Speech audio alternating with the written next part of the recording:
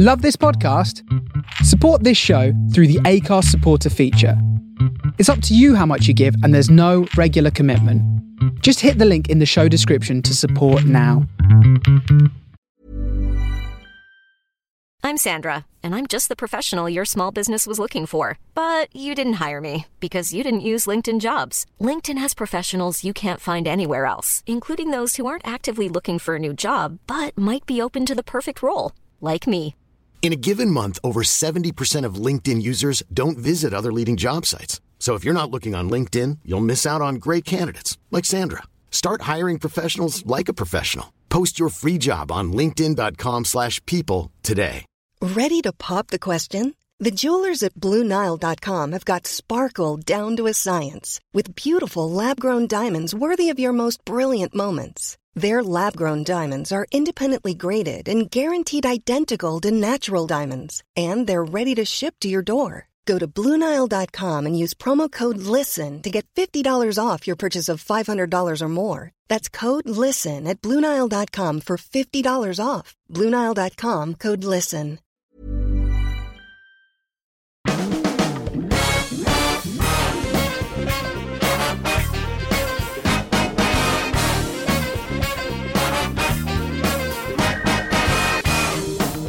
Ladies and gentlemen, welcome to another formidable, awesome, amazing experience that is the FUMBLE. Darren, they said sell it, sell it, sell it. I think I sold it, right? I think you sold it. You sold it well. It's the FUMBLE with Fletch and Vern. I'm Vernon Kay and he is Darren Fletcher. And we're here to talk about NFL, all things NFL that doesn't, hopefully, occur inside the gridiron. It was Twickenham at the weekend. It was the Arizona Cardinals taking on the Los Angeles Rams. Darren, what do you reckon? I think the Rams are a good team, don't you? Oh, I was absolutely. really impressed by them. Great to see Jared Goff in the flesh. He's a different quarterback. Todd Gurley's an absolute monster. And they look to be a team, I think, that if they don't make the playoffs, I'll be really surprised. And when you look at what they've got in a division as wide open as the NFC, they've got a chance, because they've got a decent quarterback, great running game, wide receiving options, and a good defense. I felt really sorry for the Cardinals. They look second rate next to the Rams. But I just think the Rams, week by week, Vern, look a better team. They look better all the time. Well, did you watch the programme that's on Amazon Prime about the Rams last year? I did. When Coach Fisher was in charge, it looked like a team all higgledy-piggledy. It didn't really look controlled. It didn't really look organised. Now, Sean McVay's come on board, and I love the fact that when the defence is on the field, he lets the defensive coordinator coach the team. He goes and chats with the offence because, of course, he's got an amazing defensive coordinator in charge, a guy who can absolutely take control, take helm of the defence, while Sean McVay sits back, talks to the offence, gets things organised, and that's what they are. They are organised. Wade Phillips is his right-hand man, and it's just taken a lot of pressure off the head coach. It's taken a lot of pressure off the offence. Jared Goff just looked so calm and composed, and it looked like a really simplified offence that knew what it was doing. To pay homage to these boys today, the only purchase I made at Twickenham at the weekend, and I'm wearing it now to record the FUMBLE, is a Todd Gurley jersey. Did you buy a jersey at Twickenham, Darren? I bought a Todd Gurley jersey at Twickenham, and I've got it on now. I'm not a Rams fan. I'm a Todd Gurley fan. I've got it on now. I love that. Yes. Oh, well, I hope you've got some cash ready for this weekend because we're going to see the Vikings and the Browns. Is it going to be a Sean Kaiser shirt? Oh, no. No. Well, you might need a new duster. Hey, I tell you, before we carry on this conversation, one thing I'm going to give you later on is the results of the DraftKings Fantasy League for last week. Perfect. Yeah, I've got the numbers. So that's going to be great. But carry on with Twickenham because, you know what? I'm devastated. Why? Because the first thing Crossy said to me on Sunday was... Simon Crossy, our producer. Yeah, what about that introduction? Because I was working on the side of the pitch with Sam. And I know what you're talking about. I know what you're talking about. They introed me. Let me explain. Yeah, go on. And I missed it. I missed it. So I'm devastated. So Darren and Sam Quirk. Is it Quirk or Quake? Quack. Sam Quack. So neither. Right, neither. It's Queck. All right, so Sam Queck and Darren were doing the side of the field introductions and keeping the fans entertained in Twickenham. I think it's a really good idea. So whilst you were there with Sam, your introduction was something along the lines of this. Ladies and gentlemen, please welcome your sideline host at Twickenham's National Rugby Stadium, Darren Fletcher, host of the Fumble, with Vernon Kay and Darren Fletcher. And the lady who's won the gold medal at the hockey, Sam Quake. Like, amazing. And it was amazing. It was like another dimension, because I'm walking around. I was doing some stuff for Sky, and we were having a kind of semi-production meeting, which involved some croissants, me cleaning my teeth, and a cup of coffee. And and I thought, hang on a minute, did I just hear the Fumble get a mention? Exactly. And lo and behold, Simon Cross, our producer, came bounding over. Did you hear that? Did you hear that? Did you hear that? And I'm like, well, I think I did. What an amazing experience.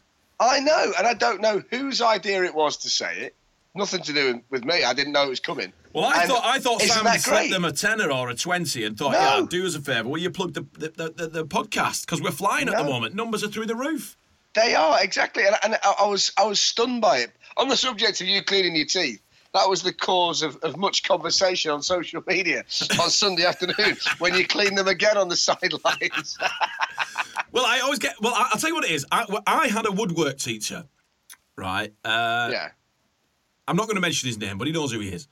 And he was the kind of teacher that would always get up close and personal in your face when you were talking about the lathe, when you were talking about all the files, screwing screws into pieces of wood, that kind of thing. And he had the worst coffee breath ever, to the point where we used to put sawdust in his kettle to prevent him making himself another cup of coffee during the lesson.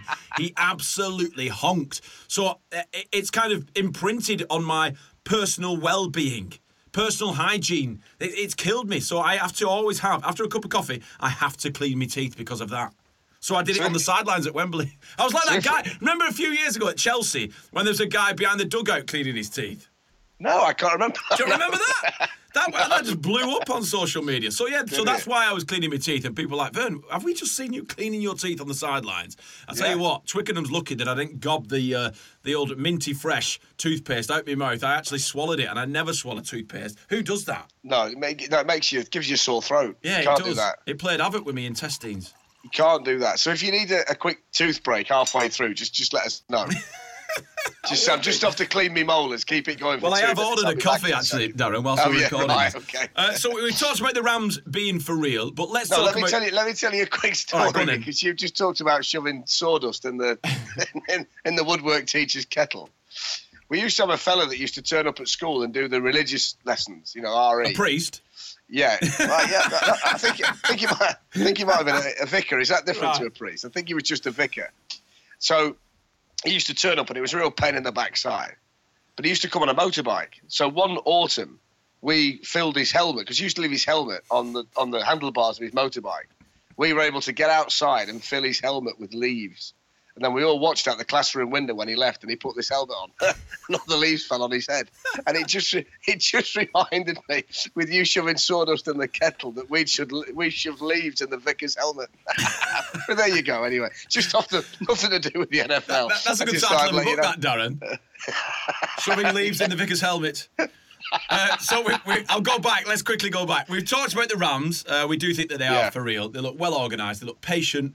They've got all the weapons that you need in this modern game of NFL. But let's talk about the Cardinals. We were bigging up AP. We were bigging up the fact that now they've got Adrian Peterson. They've got a running game that can hopefully replace David Johnson, because he was injured first week of the new season. And then all of a sudden, Carson Palmer goes down. What's the story on that, Darren? Well, I mean, they're done, aren't they? Because Drew Stanton was out of his depth when he came in. He's never really shown enough in the relief appearances that we've seen to suggest he can carry the team.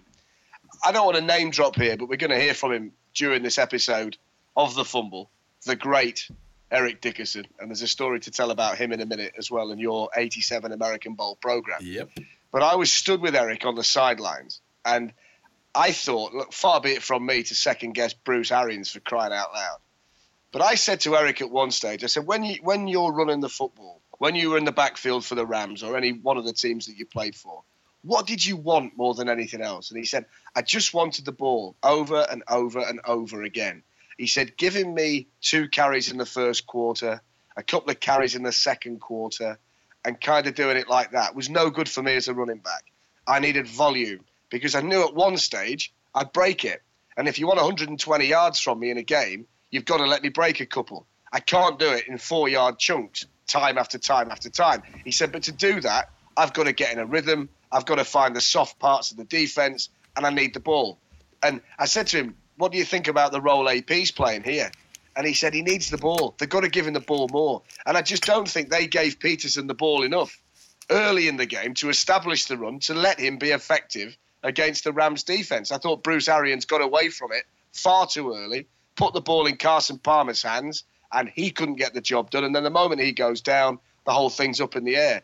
But Eric Dickerson was saying Peterson just needs the ball. You've got to give him the ball. If you want to run it against the Rams, you've got to keep doing it over and over and over again. And they got away from it far too fast. Well, and if they're going to do that the rest of the way, they're going to be in trouble. I thought it was very strange that you come off a week where AP joins your team, you give him 26, 27 carries in one game. He has a exactly. He has a standout performance.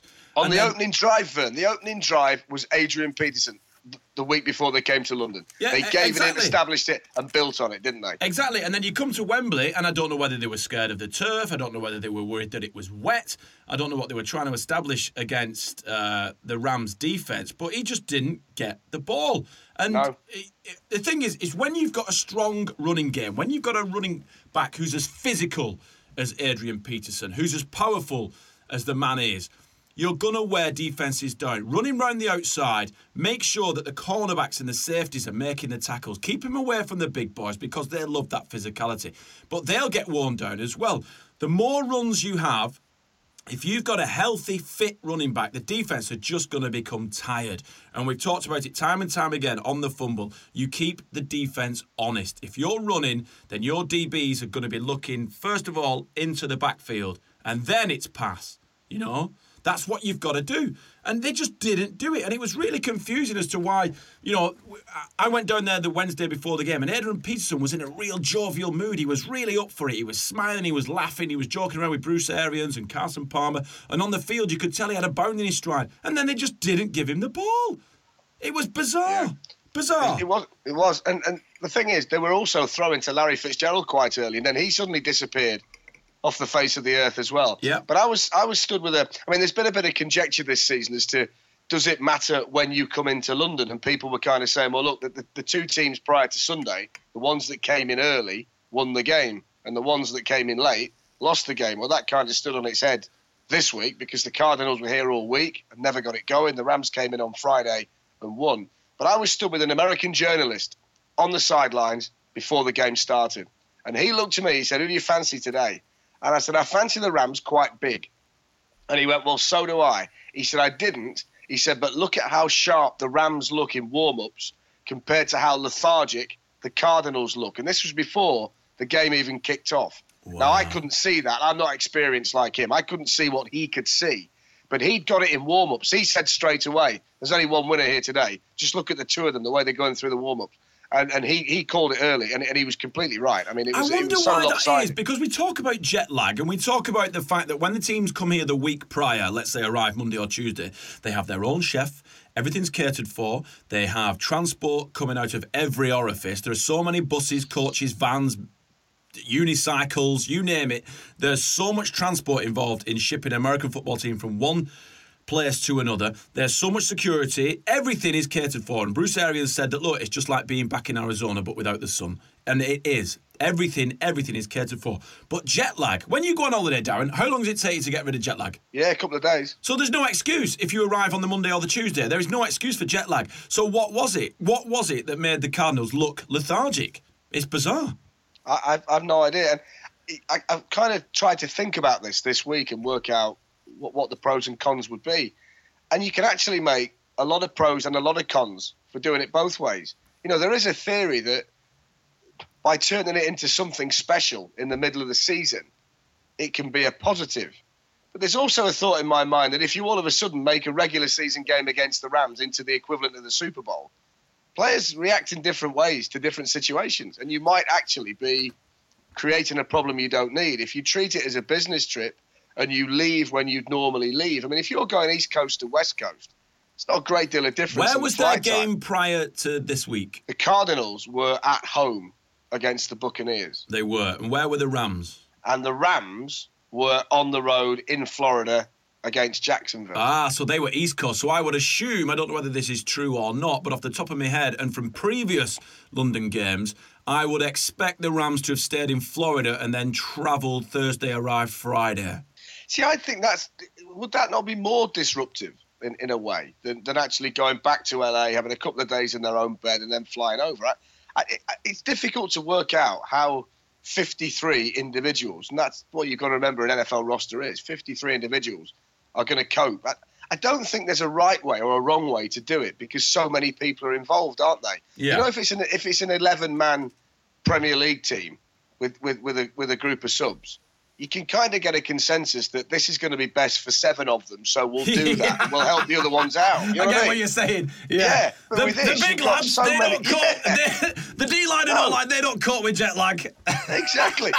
Bearing in mind, Robert Quinn got off the plane in his dressing gown and slippers, didn't he? Love that. When he got here. What about a quick conversation about Twickenham itself? What did you think for the second game that they've had? Because obviously the Giants were there last year against the Rams. And maybe that's got something to do with it. The fact the Rams had been there the year before. So when they drove in on the coast, they knew what it looked like. When they walked out the tunnel, they knew what it felt like. Yep. Maybe that gave them a slight edge early in the game. Totally What agree. about the whole Twickenham experience for you? I really enjoyed it. I thought it was noisier than Wembley, although one or two on social media are saying that the atmosphere wasn't as good. How did you see it? I like Twickenham. I think Twickenham's old school. Someone compared it to the old Giants Stadium, and I've never been there. I wasn't fortunate enough to get there. But the modern stadiums are very old. They're all concealed, aren't they? They're all closed, like individual units in the sections that you're at. So you've got the bar, you've got the food outlets. Twickenham, you walk in, the field is right there. It's just the bones, the basics of a stadium. You've got the field. You've got the stands, you've got the seats, and then underneath it, there is nothing. It's just breeze block. And all the food and all the drink is outside. A lot of people have said on social media it was a lot better organised than it was last year. The logistics of everything were a lot easier to figure out where everything was. I like the fact that the fans are very tightly packed, i.e. the food queues and the drinks queues. There's lots of chitter-chatter. You can hear people talking about the game. I think it's, I'm not going to say better than Wembley, because I don't think it is. I think it's on a par with Wembley. Do you enjoy it more than Wembley? You sound like you do. Yeah, the experience at Twickenham. Because I enjoy Wembley more. Yeah, my experience at Twickenham was being amongst it with the fans. You know, because when you're fortunate enough to have a prawn sandwich ticket, you miss that. Yeah. You know, and I'd like to hear it from a fan's perspective, you know, because we've been working the past several NFL international games, so we don't really get to mingle with the fans. But at Twickenham, you didn't have any choice. You had to mingle with the fans, and it was enjoyable. I thought the work they'd done to improve it worked tremendously. How was the tailgate? Because there was an issue last year, right? Yeah, now the tailgate this year felt as big as Wembley, which was a great improvement, because last year it felt quite small. This year it just felt better. The crowd were there nice and early.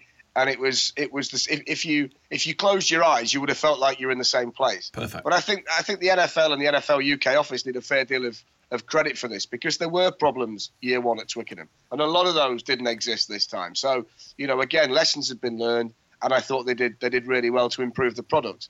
And again, you'd expect it to be even better this week for the experience of the fan, because they've had another week at it at Twickenham, and away we go.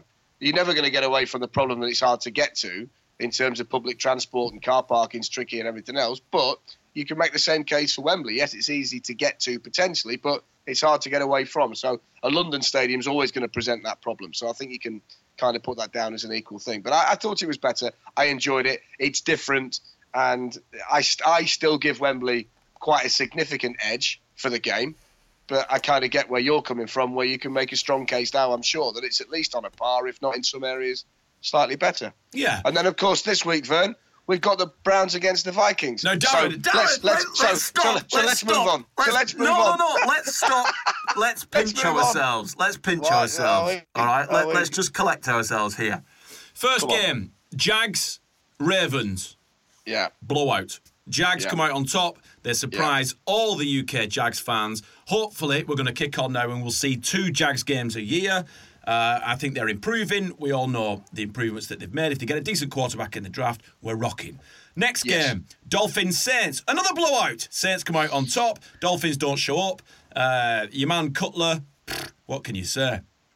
What can you say? Absolute shambles. This game, Cardinals, Rams, another blowout. Rams come out on top. We get to see Jared Goff. We get to see Todd Gurley. We get to see them.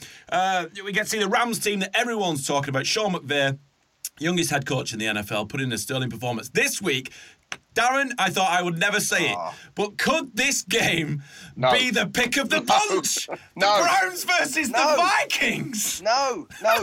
Let me tell you why. Right, let me tell you why. Which player on either team this week are you looking forward to seeing? Harrison Smith. Who else? Harrison Smith. Exactly. So even the ones we've had before, right?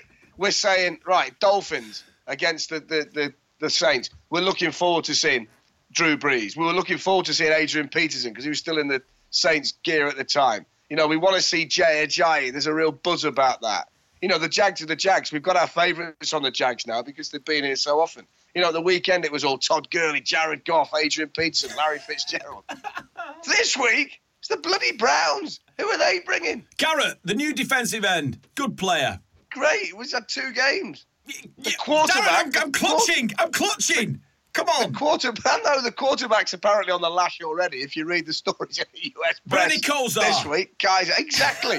Bernie Kosar was here. You'd be saying, great, let's have a look at Ernest Biner. But they're not here. So oh my God. Even the Vikings, who look like they're probably going to win their division, with Aaron Rodgers being out for the Packers, they are not a talent-laden team. You know, Dalvin Cook, who we all would have liked to have seen, the rookie, is gone. I'm not getting excited about Latavius Murray. I'm not excited about Case Keenum. I've got a slight bit of interest in Stephon Diggs. But after that, nobody. I'd sort of see John Randall and Chris Dolman, the alumni who are coming over than these guys. There's nothing here this week to get me excited. But are you ready, Darren? I'm going to try and find a way. All right, Darren, here's an analogy that I think the majority of Fumbleites might understand.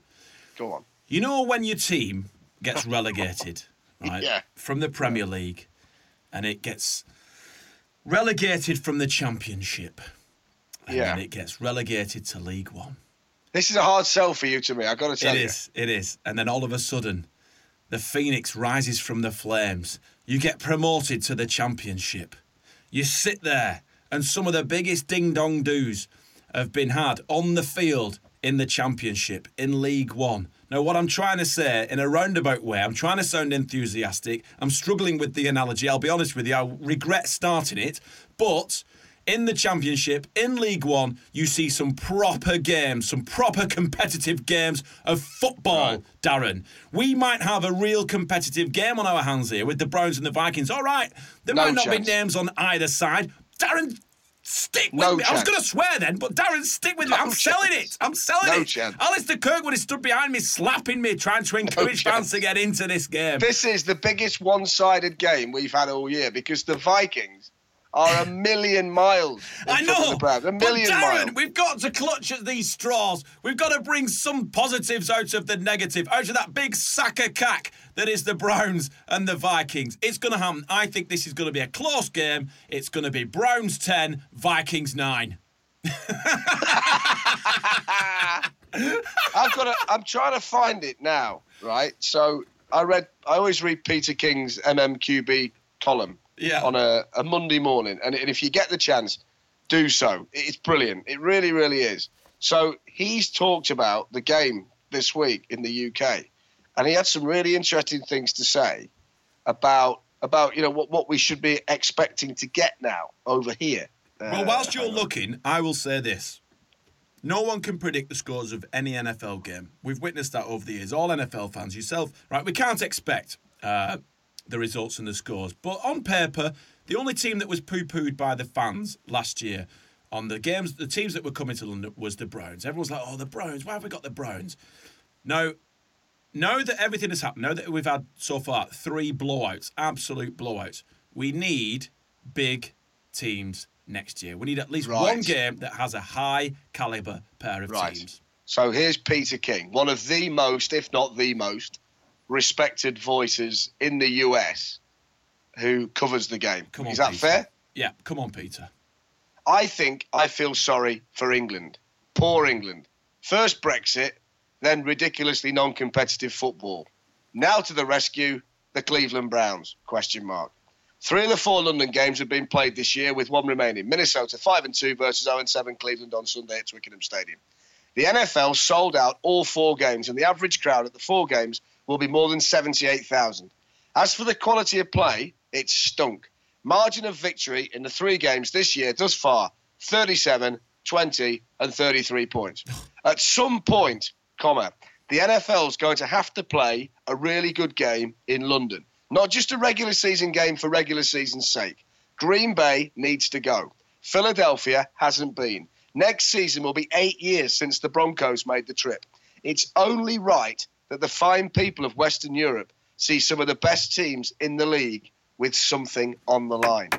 Now, isn't that great that someone like Peter has taken the time to actually say, come on, let's get a good game for these guys who support this league so well. I think that's great. And I really hope that he gets his wish, because we benefit then, don't we? Yeah, thank you, Peter. We appreciate that. And it's nice now that the media in the States are no longer looking at this game as a kind of a showcase for football. You know, they understand that this proposition of the NFL bringing teams to London is a serious one. You know, look at that statistic there that he said about the crowd. What is it, average of 76? Yeah. That's bigger than any NFL game. 78, I think he said. 78? 78? That's because huge. of the size of Wembley, yeah. That's bigger than a Super Bowl. You know, in some of the smaller stadiums. That's bigger than a Super Bowl. It's a legitimate proposition now, and I think Mark Waller and his team are working extremely hard in the NFL International Office over there in New York to bring those high-caliber teams. But we talked about this, I think, on the sidelines, Simon and I and yourself, about the stipulations that are required for teams to come to London. If you've got a new stadium, you have to come to London. If you've got a Super Bowl, if you're hosting a Super Bowl, you have to come to London. If you're thinking of moving, you have to come to London. So we might get the Raiders. We might get the Texans. We might get the Vikings again. Who knows? Where's the Super Bowl next year, Darren? Off the top of your head. It's in Atlanta. Right, we might get the Falcons. You know? I just think it's refreshing that is the view in the US. And not a case of, well, they should just accept what they get. That there is a feeling now that kind of legitimizes what we are in the UK over there, and that there is a bit of sympathy from their standpoint that we've struggled. I think this is going to be... I'm going to go 27-3 Vikings this week. All right. Well, I just thought that the Browns show up. Simple as that. Simple as that. Now then, let's talk about something else that happened on the sidelines at Twickenham. We were sat... You were doing your thing on the sideline with Sam. I was doing my thing on the sideline with Sky. And then all of a sudden, this icon of the modern game arrives, and he just pulls up a chair and sits down next to myself and Sean Gale. It was Eric Dickerson, the Rams Hall of Fame running back. One of the all-time greats. Let's not beat about the bush. The single-season all-time rushing leader. Unbelievable. The single-season all-time rookie rushing leader. And one of the greats. And what a nice man he was to be around in London this week. So, I've been on the stage with him, and he talked about coming to London in 1987 and playing at the old stadium in a pre-season game, the American Bowl. We talked about this game a few weeks ago because your dad wanted the binoculars for the streaker. That's right. It was your first ever NFL experience, wasn't it, at that time? The first game you'd been to. Yeah. So, what did you do on Sunday? You produced, in mint condition, I might add, the 1987 American Bowl program. You brought down to my position on the sideline your brown leather man bag and said, in the top zip is a Sharpie, in the front pocket is the 87 program. Can you please get it signed by Eric Dickerson?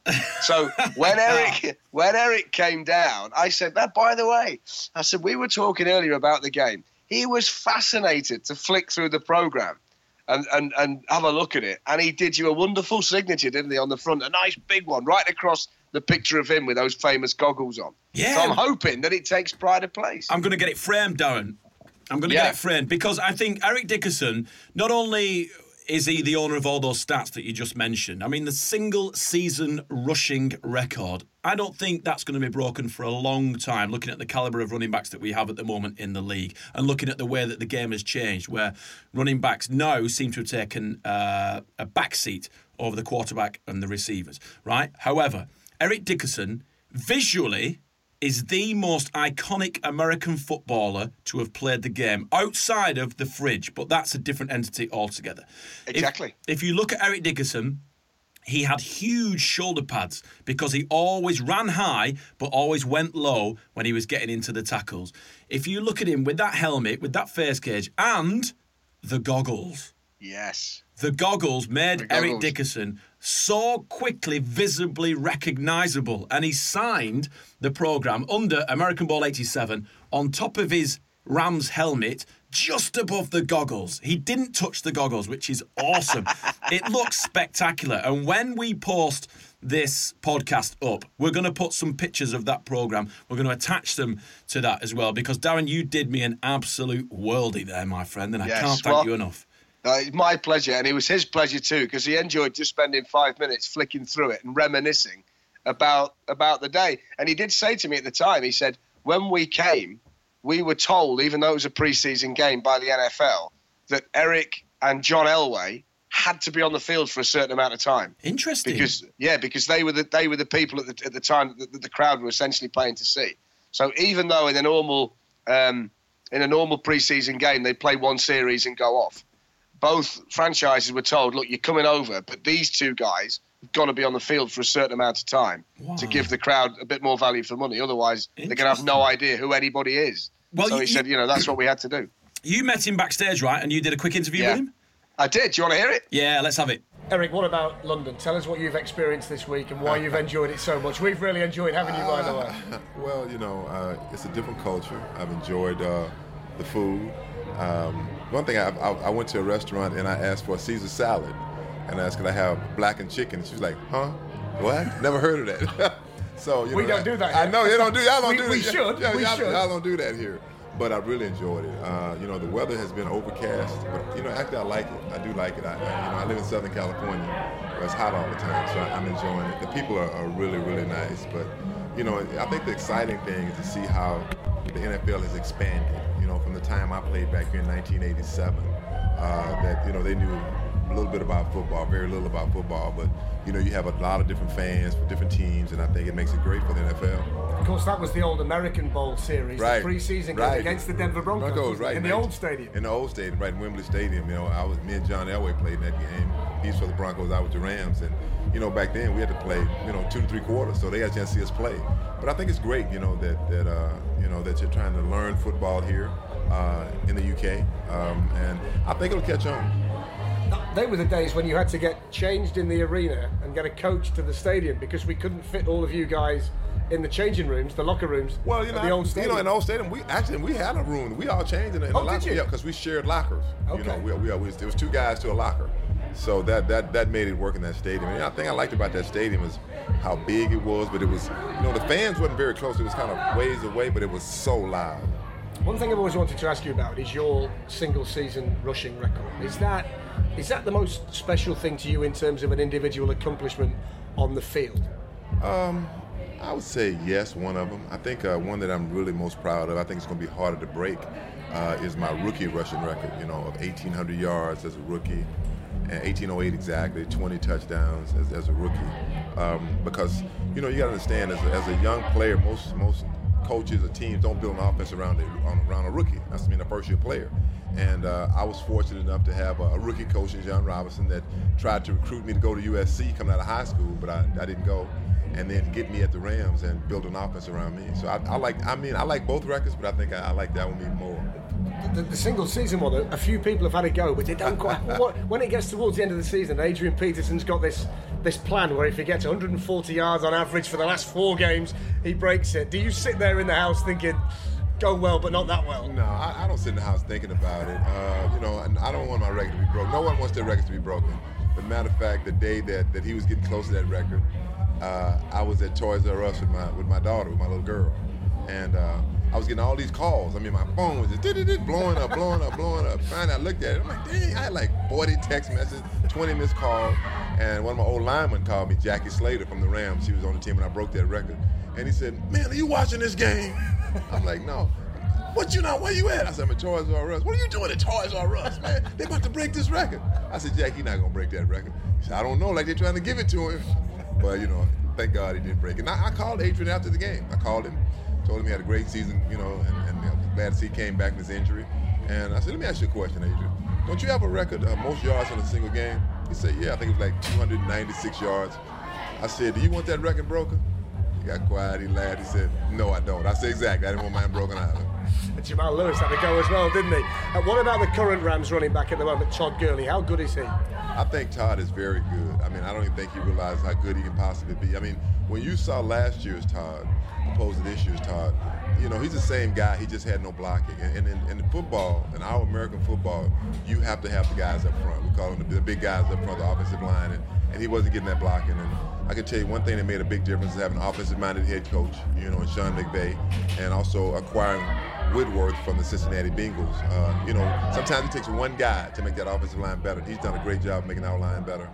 One of the formative images of my early time of watching the NFL was you with the helmet and the goggles. We've got a manager here at the moment called Jurgen Klopp, and he's quite famous for his glasses.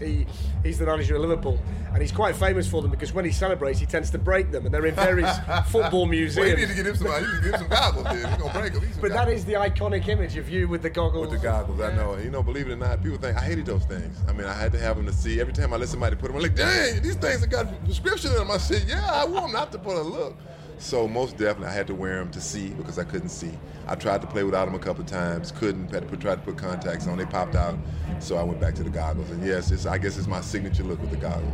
All right, great to talk to you. Thank you. Thank you very much. What a lovely, lovely guy. I met him. Fantastic. I met him briefly at a Super Bowl party in Phoenix for Super Bowl 50, and it's on my Instagram. And I was with a friend of mine, and I've kind of cut my friend off, so it's just me and Eric Dickerson. An icon. What a nice guy. It's nice that the alumni are such lovely, lovely fellas, isn't it?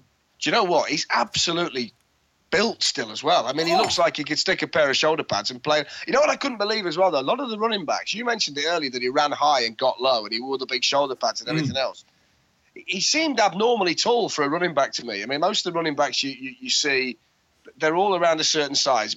5'11", 6 foot. That maybe a little bit, maybe 5. You know, they're not 6'3", are they? Running backs? They're not, because they've got to get the shoulders lower than the man that tackles them. I watched a great program on NFL Network the other night, A Football Life with Sam Mills, and they were saying because Sam was 5'9" and 3/4, he always got his pad level lower than the person that he tackled, so it made him such a big hitter because he'd always got the leverage to get through the tackle.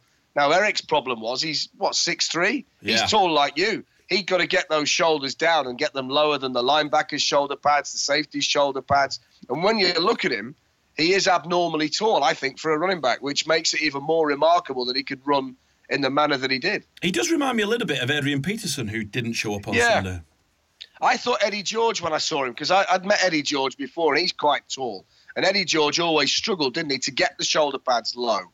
Dickerson was the master at doing it. Eddie George had that really upright running style, which made him easier to tackle. Yeah. Dickerson had that power and strength with his size, but he'd also got the ability. There's never been a faster or easier way to start your weight loss journey than with PlushCare. PlushCare accepts most insurance plans and gives you online access to board-certified physicians who can prescribe FDA-approved weight loss medications like Wegovy and Zepbound for those who qualify.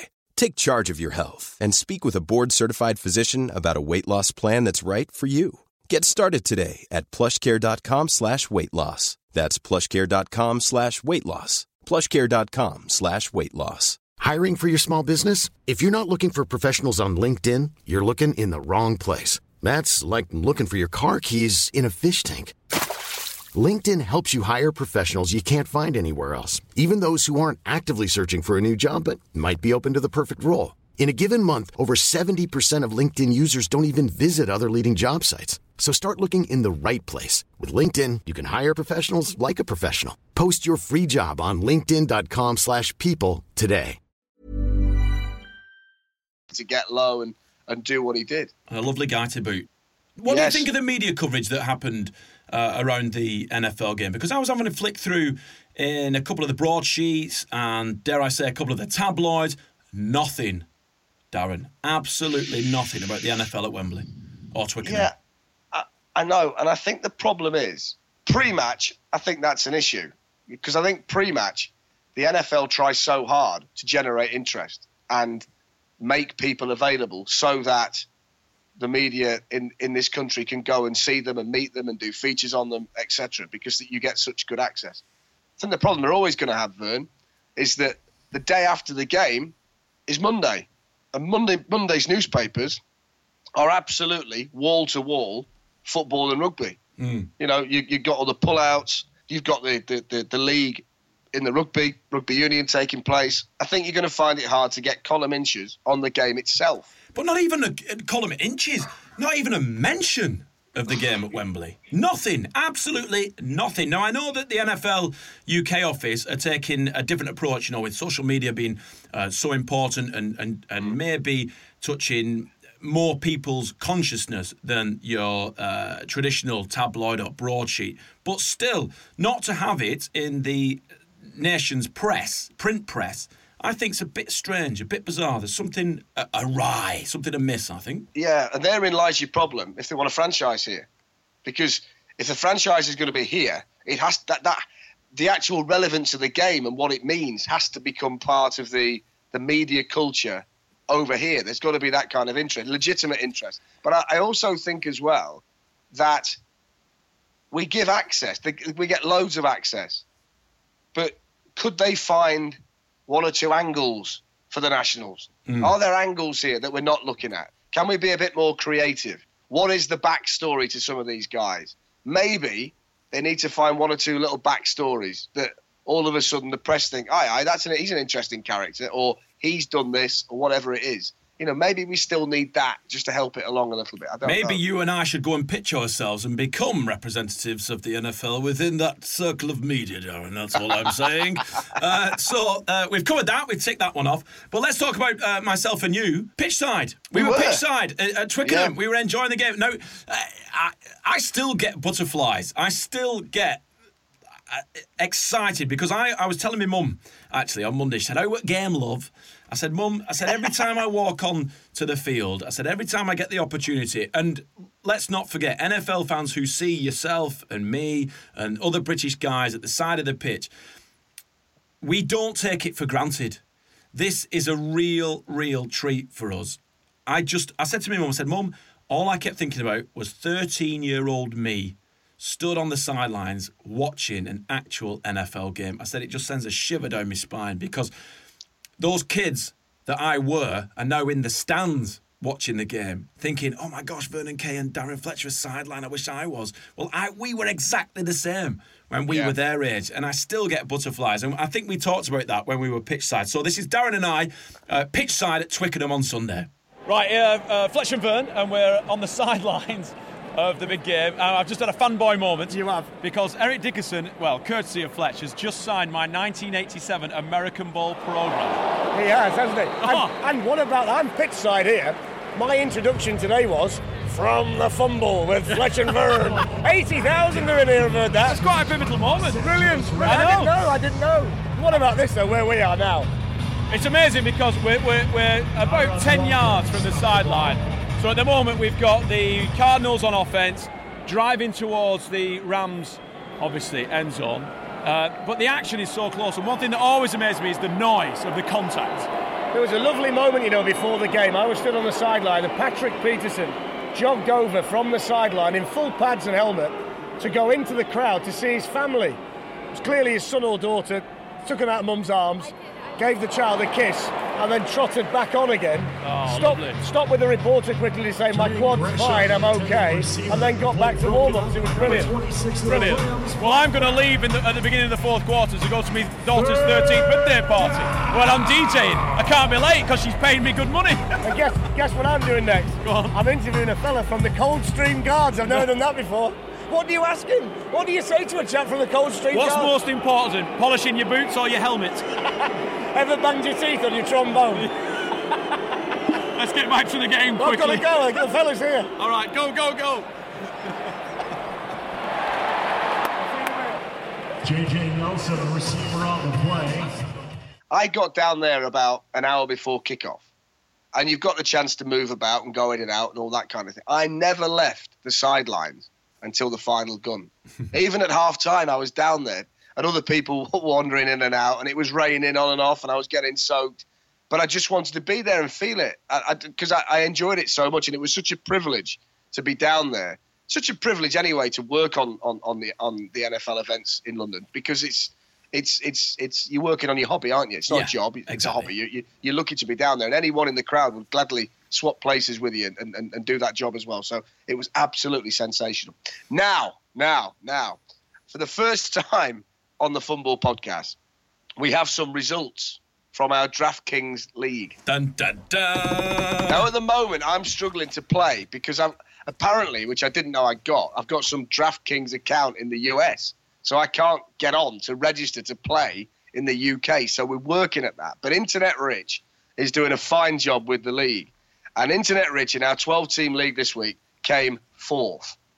But the winner this week with 151.96 points. Wow. Yeah, was Adam Walford. What a performance. The second place team, Jonathan Peters, 128.96. So he's absolutely blown everybody away. And his team, Vern, was Todd Gurley, Mike Evans, Drew Brees, Tyrod Taylor, Jarvis Landry, Jordan Howard, Alvin Kamara, and Duke Johnson. And basically what you do, you go on the DraftKings site, you find our league and join our league. You let us know via the FUMBLE you want to play, and Internet Rich will get you in. We can make the league bigger week on week on week.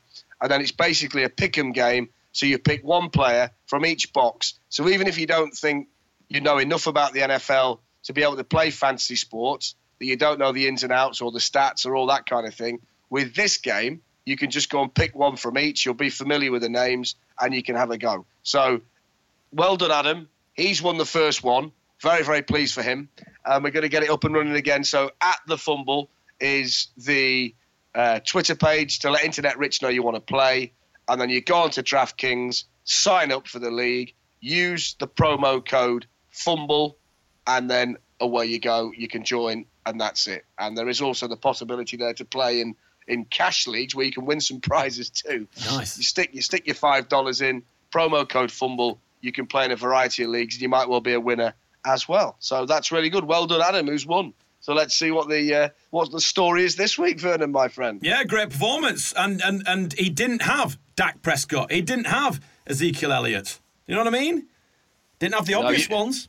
In our league this week, in one of the leagues I played, I got 135 points I got this week. And I did have Zeke Elliott, and he was an absolute monster. 30 points plus, great performance. He was brilliant. He's gone with a pick six. Right, it's time for the pick six. Are you ready, Darren? Ready. You kick off. Okay, this one to you. I called the Steelers for the Super Bowl last week. Are you jumping on the Big Ben bandwagon yet? Not yet, no. I think we talked about it last week, and I'm still going to sit by what I said. Any quarterback that says I don't think I've got it, sorry, mate, you're on the bench for me. I'm not having that. I am not having that. You can't bench Big Ben. I'm not saying bench him, but I'm just saying I would go anywhere near him. I need that guy to sit down with me as the coach, as a fellow teammate, and say, Ben, are you for real?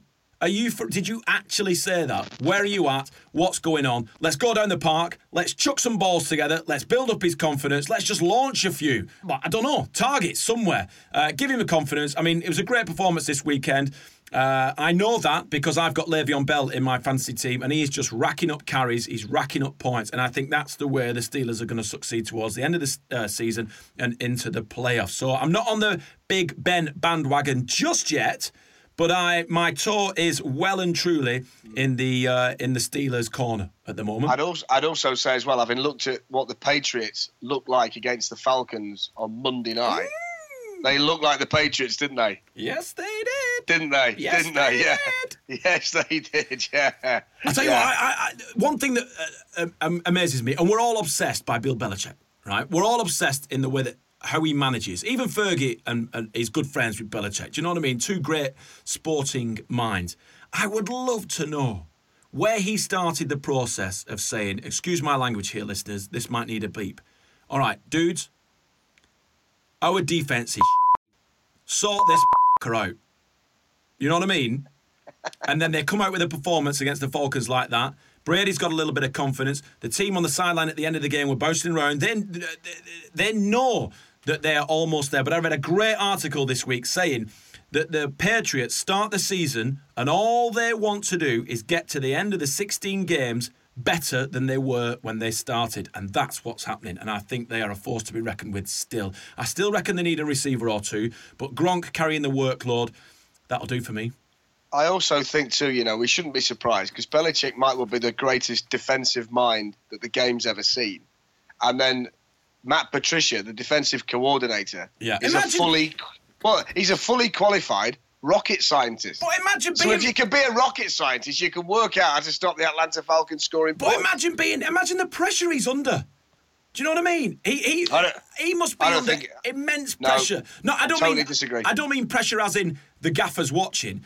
But you apply for a job and Bill Belichick's your boss. I think he's great. No, I don't agree. I think he's great to work for.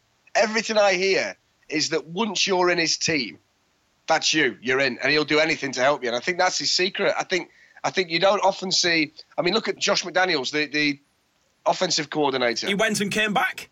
Matt Patricia, he could apply for head coaching positions. He'd get a job. He could get a defensive anywhere. Doesn't want to go. Dante Scarnecchia, the offensive line coach, he's been there since the Titanic was launched. So all these guys have been on Belichick's team. He must be great to work for. So I don't think you're under pressure, no. I think the only pressure is, as he always says, is to do your job. And I think if he can help you to do your job, he will. And I think it's the epitome of a coaching staff that they're all in there together. Lovely. And they're all held accountable, and they're all bloody talented at what they do. Yeah, really good. And they are the perfect example, Vern, that you can sometimes make a silk purse out of a sow's ear because they do get so much more from their players than theoretically they should. They really do. And I think that Falcons game is a turnaround. I think it's onwards and upwards now for the Patriots, which is all good for me because I've got Brady in my fantasy football team. Right, Darren, here's one for you. Will any team end the season this year with the quarterback they started with? They are dropping like flies. No, all 32 are going, Vern. Don't say that.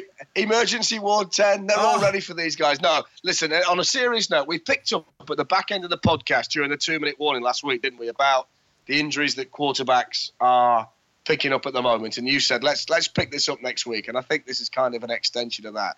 And I've been thinking about, the kind of topics that and points that we raised about quarterback injuries last week. And I've actually come up with another one as well. There used to be the rule of in the grasp. Mm-hmm. So if you got your arms around a quarterback's leg, they'd blow it dead because he's in the grasp. And the quarterback would essentially give himself up at that point. But because they've relaxed that rule, because quarterbacks are so much more mobile now, I think that's a problem for injuries. Because these guys are scrambling for their lives to get out of people's tackles, to complete passes. And the more you do that, the more you're putting your body at risk. And I think the fact that quarterbacks these days are so keen to keep plays alive because they've all got a fair amount of mobility and they're able to slip a few tackles from time to time. I think when that goes wrong, they're putting their bodies in such awkward positions and such awkward angles, and invariably they're getting hit by more than one defensive player who all outweigh them and are all physically bigger than them. I think the whole way that the quarterback position is played now just makes it more conducive to getting injured. Yeah. The game's faster, the players are stronger, but the quarterback is still relatively brittle. But these quarterbacks now refuse to give a play up. Look at There's Carson not a case Wentz anymore. The Redskins. Yeah, exactly. There's not a place anymore where a quarterback will just roll up in a ball and go down. I remember when Michael Strahan broke the single-season sack record, Lawrence Taylor's sack record against Green Bay. And Brett Favre at that point knew he couldn't go anywhere, so he just literally laid on the ground, and he got criticised for it. But what do you do if you're Brett Favre? Do you want to get smashed by Mike Strahan, or do you just want to say, well, I can't get away anyway, so I'll just give up the sack? But they don't do that now. They want to play their way through it. And I think that leaves you really susceptible to getting hurt. I mean, you just mentioned Carson Wentz. I'll give you some numbers. I like to do that every week, don't I? Oh, I love it. He is officially a dual threat quarterback, and we don't really talk about that. But he's rushed for more first downs this season than Frank Gore, Marshawn Lynch, and Latavius Murray, among others. So that kind of tells you how he sees his job. And every time the quarterback crosses the line of scrimmage, they're taking a massive risk. Yeah, they truly are. And that's why they've all gone down. Yeah. Right, I've got one now for you. Last Sunday, as we mentioned earlier, you asked me to get you Eric Dickerson's autograph. Now, you're not going to be at the game this week. So what signature or bit of merchandise or memorabilia shall I get you from the Vikings-Browns? Yeah. Hey. Yeah. All I want from this game, and I'm not going to tell the Fumbleites the story. If you can ask this question to Harrison Smith or Kyle Rudolph during this week, or whenever the Vikings arrive, if you get just 2 minutes with either of those, ask them this question. Do you remember being in San Francisco with my mate Vernon, the English guy who plays for the London Warriors, and his mate Sam?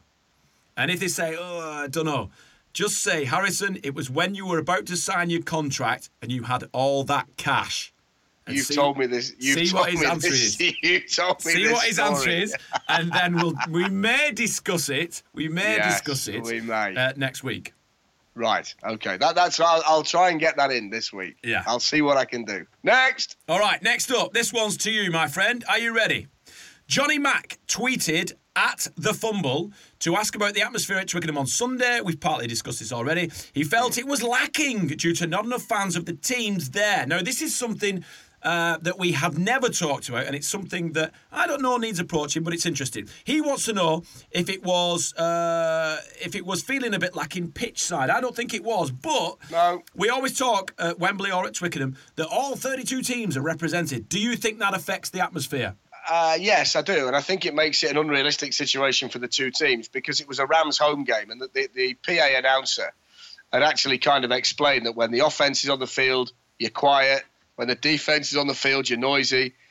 But, of course, we get a situation that you're a fan of another team. When you turn up at Twickenham, and in your mind, you're thinking, I'm going to support one of these two while I'm here. That's what we do in the UK. We pick a team, and we're there, and we'll support one anyway, even though it's not our team. And the crowd were booing as loudly when Jared Goff was under centre as they were when Carson Palmer was under centre. And it was a Rams home game. And it was a Rams home game. So it's unrealistic anyway. You're never going to get that fever-pitched home crowd because you're playing it thousands and thousands of miles away. And as you say, we all support our own team. I think that becomes different and that changes if we get a franchise because that then becomes our team. Yeah. And even if it would be our second team, as we discussed a couple of episodes ago, you would still cheer for that team more than the other one. So I think while it's just a case of sending a couple over and having a game, it's going to be a neutral crowd and the noise is going to be what it is. I think the only way you're going to get that tribalism you get at a football match or a rugby match is to actually give us a team and say this one's yours, and then we can get behind that team in any way we want to, can't we? Yeah, here. Right, one for you. Are your Chicago Bears the best emerging team in the NFL? And I'm going to go and see them in a couple of weeks. You are. We'll talk about that in a minute. But if you look at the way they've been performing, offense and defense, I think I'm going to say yeah. I think if this young quarterback that we have, if he can settle in, and all they've got to do is establish the running game. We've seen what our running backs can do. We just need to make the quarterback happy. Because the defence, happy offence, happy defence. It's as simple as that. And I think we've got a future ahead of us. We need 2 receivers in the draft, or they need to bring someone in who's... Well, they've just made a trade, haven't they, this week? Oh, really? I haven't seen this. Go on. They've just taken Dontrell Inman from the San Diego Chargers for a conditional 7th-round pick. Interesting. So, look, even though he's not a superstar, it is a genuine receiver in the NFL who Mitch Trubisky can throw at. They know what they need. They know what they need, and you can't leave Mitchell Trubisky hanging. You need to feed the goat and he will score, as they say. Yeah, I really like them. They've got emerging superstars on the team. Yeah. Jordan Howard is a really good running back. How big are his thighs, by the way? Fantastic. Oh, my gosh. Leonard Floyd, the outside linebacker, could be a really good one. And we started to see one or two others emerge on that Chicago defense. And I was reading in the US press this week, they described the win at the weekend as being the most Bears-like win for some time. Bearing in mind they got 17 points and 14 points came from the defense, which is the way that franchise has been built down the years, hasn't it? That they play defense. Solid. And the offense is out there not to balls it up. Yeah. And the defense will do the rest. And they are looking good, really good. All right, last one of Pick 6, because I've got a flight to catch. You have. Matthew Clark on our Twitter asked, what do you think of Cam Newton's latest press conference? He walked out and his attitude in the press conferences in general. Okay, right, I'm going to come at this from this angle. I was appalled by what he said to the female reporter a couple of weeks ago. That was bang out of order, totally unnecessary, totally stupid, totally misguided, and that's my view on that. With this one, what I think with Cam's quite real in the way he deals with things. If he's fed up, you know he's fed up. Look if at he's the happy, post-Super you know he's Bowl happy. interview, let's not forget. Yeah, exactly. But I'm in the media, right? And I get the opportunity to ask these guys questions as well, a lot of the time. And sometimes I ask really good questions. Sometimes I ask really bad questions. And sometimes I ask really stupid questions. Now, there's no divine right for a media person when they're stood in the room, if they ask a silly question and the quarterback rolls his eyes and walks out, ask a better question. I've been there before, and the minute the words leave my lips, I think, why the hell have you asked that? And if you're big enough, you think, I deserve that because I shouldn't have asked it, or I could have asked it better. Because, these guys are human beings, and they're fed up and whatever it is. And I don't mind. Listen, you've got to work on your relationships and away you go. I ain't got a problem with it. I've had people walk out on me in the past. Don't worry about that. Yeah, I used to sit and interview Brian Clough. Try that for a bit. Oh, my gosh. You can't be too precious, Vern. You've just got to take it for what it is. And listen, if Cam Newton was doing it every week, fine. But he isn't. And he's not the only one in the NFL who turn around and go, you know what? I don't like that question. Or, you know what? I'm not answering that. But Cam's a target, so there you go. That's the 2-minute warning. Let's do 2-minute warning and let's carry on. Let's keep the topic on Cam Newton and interviewees making boo-boos. I've got a boo-boo. 2-minute warning. Are you ready? Go. So, interviewing, I'm with Sean Gale, sideline at Twickenham. We're talking football. We've just done an amazing tribute to our dear friend Kevin Cadle. We come back off a beautiful VT about Adrian Peterson, and then the microphones go dead. But thank the Lord, I think it was Kevin Cadle holding my hand, because I interviewed Sean Gale and we'd just come off the back of this amazing VT about Adrian Peterson, and I said to Sean, wow, Patrick Peterson, what an amazing guy. What do you think, Sean? And he looked at me and he went, did you just say Patrick Peterson? And no one heard it because the microphones were dead, but it went out live. And I watched it back when I got in because I was petrified that I'd made this massive boo-boo on Sky. It's my second only appearance, and I called AP Patrick. And I had a look, and no one heard it because the microphones had died. So, Kevin, R.I.P., my friend, thank you for looking after me. That's a lovely story. But all I would say to you is sharpen up next time, sunshine. Thank you, sir. Right, you're not going to be on there, are you? Shut up, let's move on. Right, exactly. I'm going to be back on the door queue. Right, that's it from us. Darren, it's always a pleasure. It's never a chore. Yes, it is. I've thoroughly enjoyed it again, and we hope you have too. We are growing all the time, and please spread the word. Stick us a review up there on iTunes. Subscribe.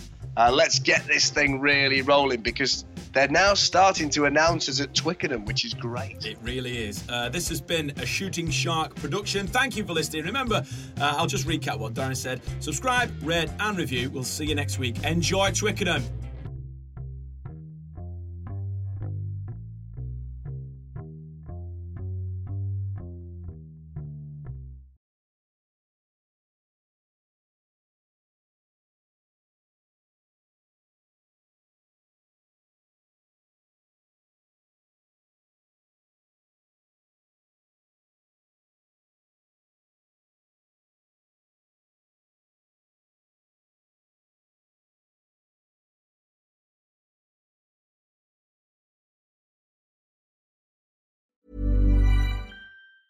Mom deserves the best, and there's no better place to shop for Mother's Day than Whole Foods Market. They're your destination for unbeatable savings, from premium gifts to show-stopping flowers and irresistible desserts. Start by saving 33% with Prime on all body care and candles. Then get a 15-stem bunch of tulips for just $9.99 each with Prime. Round out Mom's menu with festive rosé, irresistible berry chantilly cake, and more special treats. Come celebrate Mother's Day at Whole Foods Market. Even when we're on a budget, we still deserve nice things. Quince is a place to scoop up stunning high-end goods for 50 to 80% less than similar brands. They have buttery soft cashmere sweaters starting at $50, luxurious Italian leather bags, and so much more. Plus, Quince only works with factories that use safe, ethical, and responsible manufacturing. Get the high-end goods you'll love without the high price tag with Quince. Go to quince.com/style for free shipping and 365-day returns.